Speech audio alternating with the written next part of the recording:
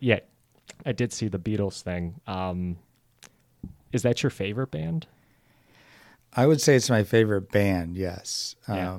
I would say my favorite rock performer is David Bowie. Okay. And I have some other favorite kind of solo artists, Mm-hmm. but as far as like, a group of musicians working together, I can't think of anybody better than the Beatles. Because I remember somebody telling me this that I used to work with a long time ago. He was saying apparently, is this true? There's a rivalry between people who say Rolling Stones, people who say the Beatles. Yeah, it's probably not, a tense or an intense rivalry, but yeah, I mean, it's like, people who drive Corvettes versus Camaros, that kind of thing. Some people are just, Yeah. some people like Coke, some people like Pepsi, Yeah. Okay. but they don't get into fisticuffs over it. Yeah. I'm trying to think so I'm not the biggest, I mean, I like rock and roll, but I'm more of like a hip hop kind of guy. Yeah. And maybe like an equivalent would be, there's people who say Jay-Z or Nas as like the bet, or like Notorious B.I.G. or Tupac, Right. something like that. Maybe Well, isn't that kind of like a West Coast, East Coast kind of thing? Yeah.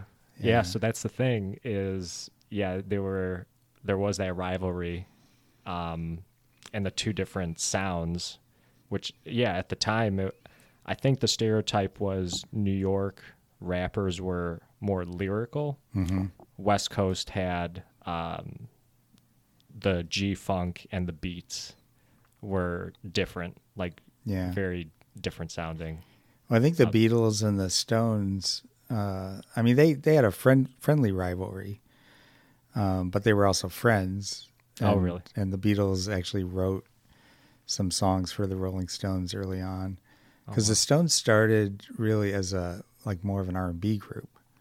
Oh, okay. They were more into the blues, and they weren't really, for the most part, they didn't have the same rock and roll influences that the Beatles had. Mm-hmm.